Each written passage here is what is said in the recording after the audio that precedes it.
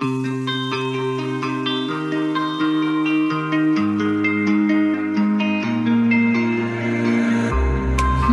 here we go. She Runs Ultras, episode number 3, the one about the Barkley Fall Classic. So a couple of years ago, a few friends that I met at another awesome race, the Ragged 75 stage race, introduced me to the Barkley Fall Classic. Now, I knew about the Big Barkley and had already watched all the documentaries and any other videos that I could get my hands on about 100 times, but I didn't know about the Fall Classic. So I'm assuming that there are some of you out there, especially if you're new to ultras, that don't know about the Barkley in general and definitely don't know about the BFC. So the Barkley is a race that takes place in Tennessee, and it's put on by a guy named Lazarus Lake. Well, his real name is Gary Cantrell, and this whole race is based on the 1977 escape of James Earl Ray, the guy who assassinated Martin Luther King Jr., from Bushy State Penitentiary. So he broke out, and after 55 hours on the run, had only made it 8 miles from the prison. Laz heard this and mockingly said that he could cover probably 100 miles during that same time frame, and that's how the Barkley was born. The Barkley Marathons, as it's called, is a 100-mile race with a 60-hour time limit. But if you talk to anybody who's actually done the race, they'll tell you it's way more than 100 miles. If you haven't seen the movie The Barkley Marathons, The Race That Eats Its Young, I would highly recommend it. It's such a good flick. The BFC is a version of the Barkley. It's held in the same place, Frozen Head State Park in Tennessee. And some of the BFC course is on the same paths and trails as the Big Barkley. One thing that the two races have in common is that you can't just sign up and participate. There's an application process for the Barkley Marathons and a lottery for the BFC. And because the BFC is a lottery and because so many people are interested in doing it, I never actually thought that I would get in. So I just threw my name into the hat and waited. To my shock and surprise, about a week or so later, I got an email, the subject of which was, "We regret to inform you, ... that you've been selected to participate in the 2019 BFC. Holy shit. There's a whole Facebook group devoted to this race.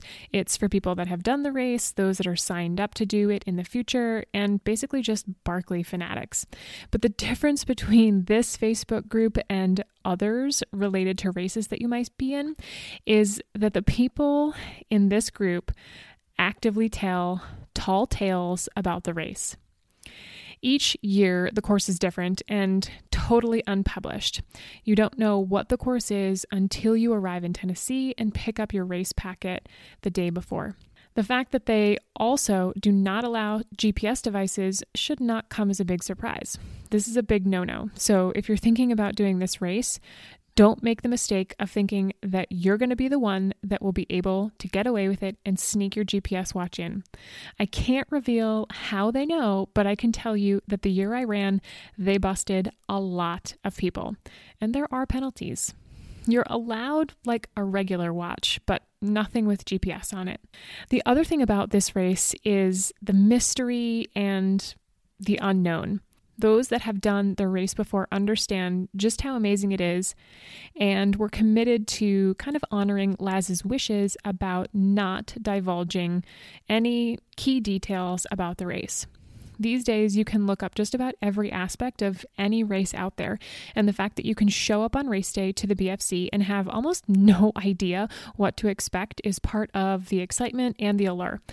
If this doesn't sound at all enticing to you, do not put your name in the lottery. One of my favorite pastimes for the year or so leading up to the race was watching Laz post in the Facebook group about the number of people that were dropping out of the race and the people that were moving up off the wait list. Okay, so fast forward to race day. I show up early morning to Frozen Head State Park, and ironically, a few of my friends from the Ragged Stage race also got into the BFC. We met at the start to discuss our strategies, wish each other luck, and pray. That year, we got to start out on the pavement for a little bit, maybe like a mile or so before ducking into the woods. This was a nice little warm-up, and since it was a mass start, I thought it would give us time to kind of space out. I was wrong.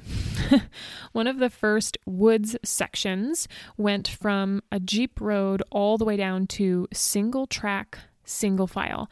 And with upwards of like 500 people, it got real tight, real fast. There were times that I was standing still in a line waiting for people ahead of me to go, anxiously looking at my watch and trying to do the math in my head about how fast I needed to go. And you know, the other thing about this race that you should probably know, no one knows how long it is.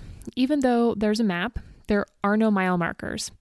And something else I should mention, there are two possible finishing options. The first is kind of a full BFC finish, and the second is what Laz calls a marathon finish. So how do you know which one you'll do?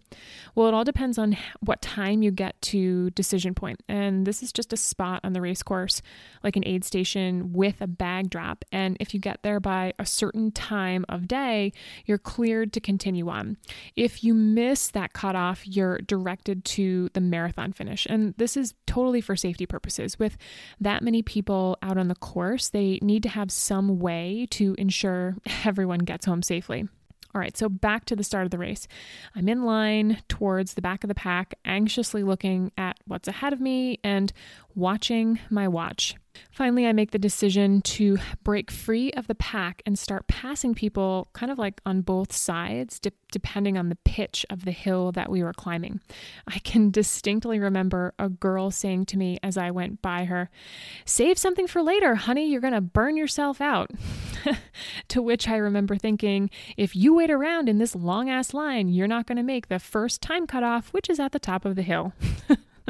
There were plenty of people that were more than gracious as I passed them, saying things like, "Oh, you want to get by? Absolutely, go right ahead." But there were also plenty of people that were not happy with me for breaking ranks and passing. I heard a few snide comments, and there were even a few people that actively tried to block me from going by. Tough shit, I thought. I was on a mission. Funny thing happened when I broke out of the ranks, though. Tons of people went with me. It started a series of mini packs of people just leapfrogging others, and it was kind of fun to watch. My husband Adam and I were discussing my strategy on the way down to Tennessee, and I made it abundantly clear to him that I did not come all this way to DNF or to only get a marathon finish. I was going to bust my ass and go as hard and as fast as I could in order to make all the time cutoffs and finish the whole damn thing. So there was no way that I was going to get timed out on the first cutoff because I got hemmed up at the back of the pack. I can't describe too much more here without giving away my location on the course, and this is actually going to be a theme for this whole podcast. So if you walk away from having listened to it utterly confused, that's okay. I've done my job of preserving the BFC mystique. Once I cleared the first 3 hours on the course, things got a little easier from a terrain perspective. I knew that Tennessee was going to be a lot like New Hampshire, and I'd spent a lot of time, hours really, on local mountains here in New Hampshire going up and down, up and down, up and down. One day I even did 6 repeats and passed people multiple times, and of course I got a lot of really weird looks. But then there are those that know what you're up to and they step aside and cheer you on.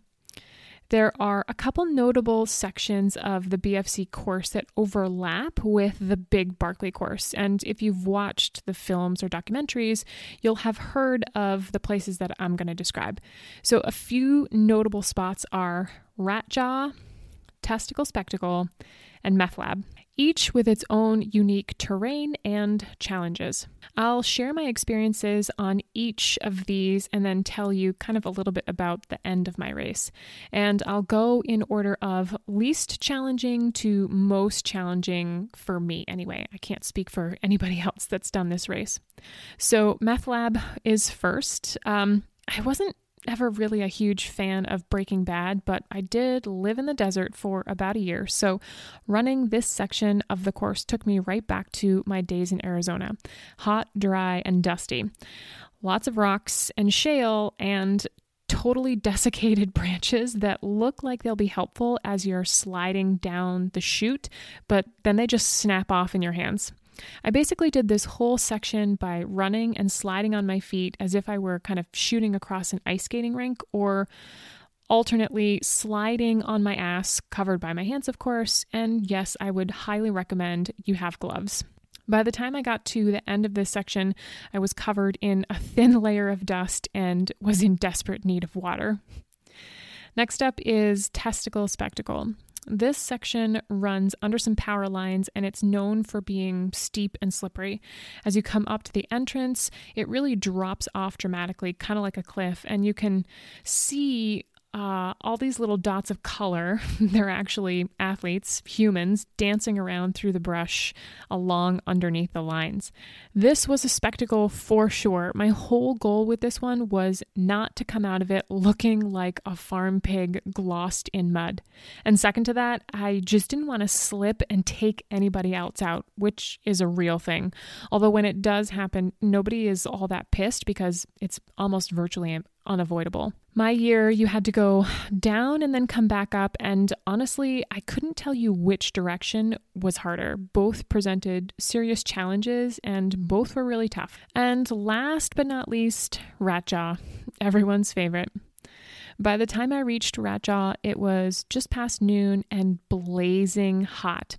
I opted to wear my hydration pack with a full bladder of Tailwind, and I'd been blazing through the whole thing by the time I reached every single aid station. And luckily, I had the opportunity to fill up not long before I started up Rat Jaw, so I was really thankful for that. So Rat Jaw is a short but really steep climb up to a fire tower underneath another set of power lines. And if you watch the movie, you'll see this section is all mowed down for the Barkley Marathons, and that happens in the spring.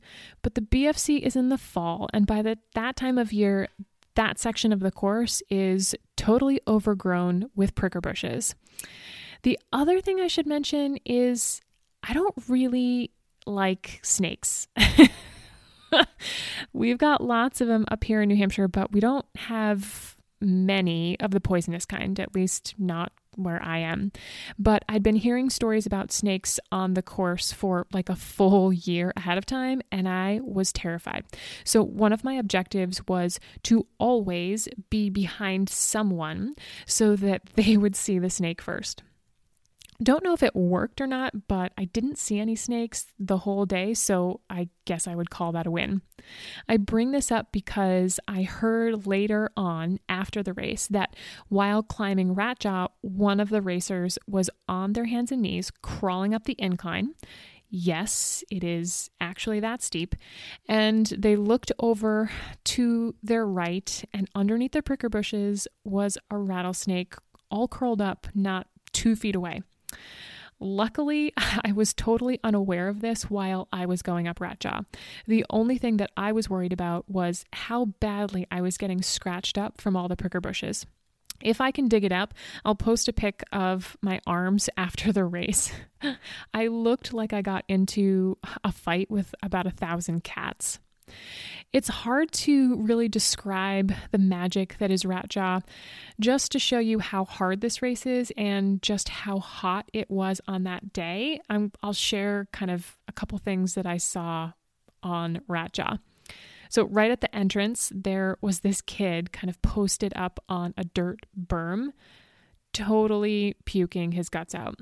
I obviously stopped and checked on him. He said he was fine and he just, had to get it all out, which I can totally relate to. So that was my first experience heading into Ratjaw. And I thought, oh my God, if this is happening at the base of Ratjaw, what is going to be happening further up the line?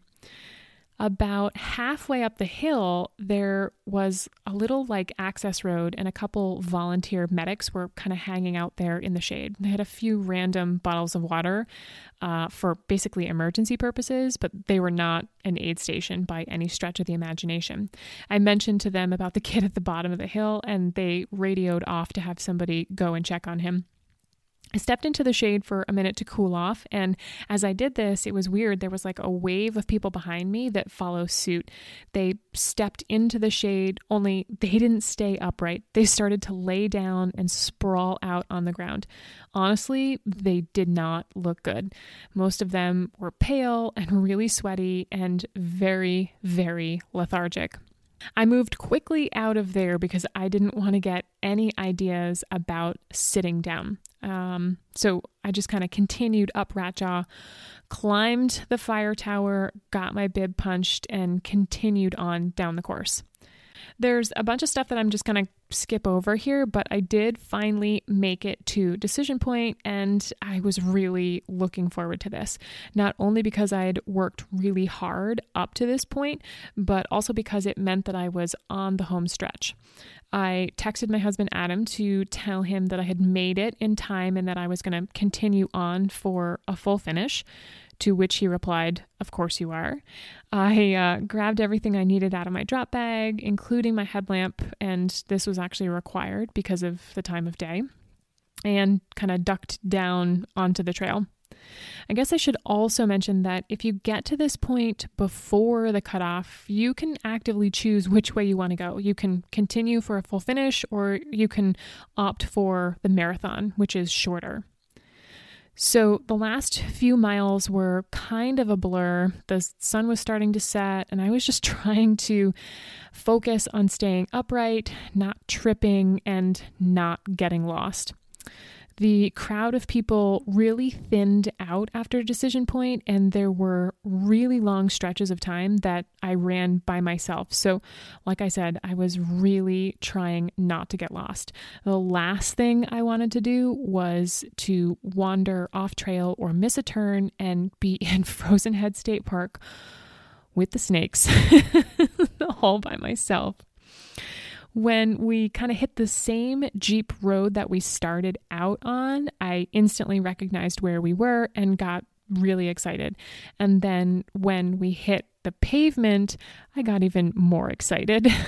I could hear people at the finish line cheering, but by now it was, like I said, it was like pretty dark and I couldn't really see faces. Plus, let's be honest, I was super tired. But I heard a few of my friends yelling my name as I turned the corner to the finishing chute. Yeah, I don't know. Oh, it was such a cool experience. It's like hard to really even describe it accurately, but it was also hard. I mean, I actively told people for the longest time that I didn't ever need to do that race again because it was so hard. But then I heard a lot of people recapping their 2020 experience, and I got jealous and nostalgic, and that's when I put my name back into the hat. And I got selected again. By miracle of all miracles, I'm going back for 2021. So I told you guys that I was going to share a little bit about my training process. And as I'm kind of like just getting started right now, like getting things into place, it seems like a good time to kind of let you in and share what I've been doing. So I've been doing this step challenge with the ladies in my private Facebook group since the beginning of November. And this is something that I actually started for my own training back in January of 2019. I took a look at my calendar and saw all the races that I had planned. And quite frankly, a lot of them scared me. And I didn't know how I was going to get started training for such a big year. So I decided I would just walk. I would walk 15,000 steps per day for the whole month of January. And this was quite possibly the best decision I could have ever made. It got me out there and I was able to build up my aerobic capacity slowly without the pressure to like push and run and go hard, as well as it was really great to kind of build up time on my feet. So by the time that month was over, I felt ready to actually add running in. Like there were times I can remember being out on a walk and wanting to run, feeling like that was the next natural thing that I should be doing. But I had to really kind of rein it in and just say, nope, my objective for this month is walking. So that's what I'm going to do again this year. Right now, the month of December, my daily step goal is 10,000 steps a day, and I'll bump it up to 15 again in January. So this is a step that I think too many people skip. They just want to run or, kind of just be a runner, and they don't take the time to build up before they dive right into big mileage weeks.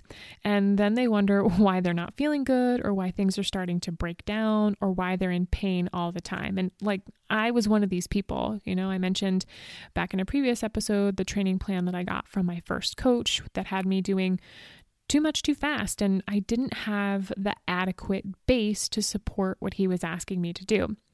So if I could give you one piece of advice as a new runner or someone that's new to ultras, it would be to get really good at walking before you start running. I know it's so simple that it almost sounds silly, but it's my proven secret weapon, and I'm giving it to you. So use it wisely. I'm also doing more strength training, and in a future episode, I'll share some of the routines that I'm doing with bodyweight movements and just basic free weights that I have around the house. And just like you've got to be able to walk before you can run, you've got to be able to push your own body weight around before you can start using lots of dumbbells, kettlebells, or, doing super fancy, flashy workouts.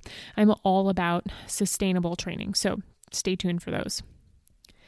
In the next episode, I'm going to get into some of the nitty-gritty aspects of training. So not only those workouts that I mentioned, but also some of the mindset stuff that I've been noticing in myself and a couple of my one-on-one clients. For me, taking a full year off from running has, quite frankly, really messed with my head. And some days I find myself thinking, can I really do this again?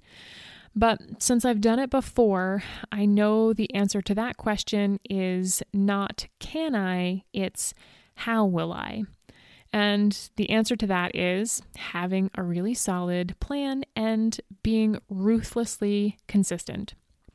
Hey, real quick, I want to share a funny conversation that I had the other night with a listener named Frank. He told me how much he enjoyed the podcast, but that he wished the episodes were just a little bit longer. Apparently, he had to listen to episode 2 times in a row because he hit a real tough section in his workout and couldn't break to change the podcast. So request heard, Frank. I'm still getting the hang of this whole podcasting thing, and I'm working up to creating some longer episodes for your longer workouts. So this week, I'd love to hear about your training secret weapons. Is there something that you do as part of your training plan that you swear by? You can email it to me at megan@megan-gould.com or post about it on Instagram and tag me at FindYourUltra. And of course, I want to end each episode with a little mini dance party because trail running, ultras, and dance parties just go hand in hand in hand. So whether you're listening in your car or while you're out on a walk or run or just working out, enjoy this beat, and I'll see you all soon.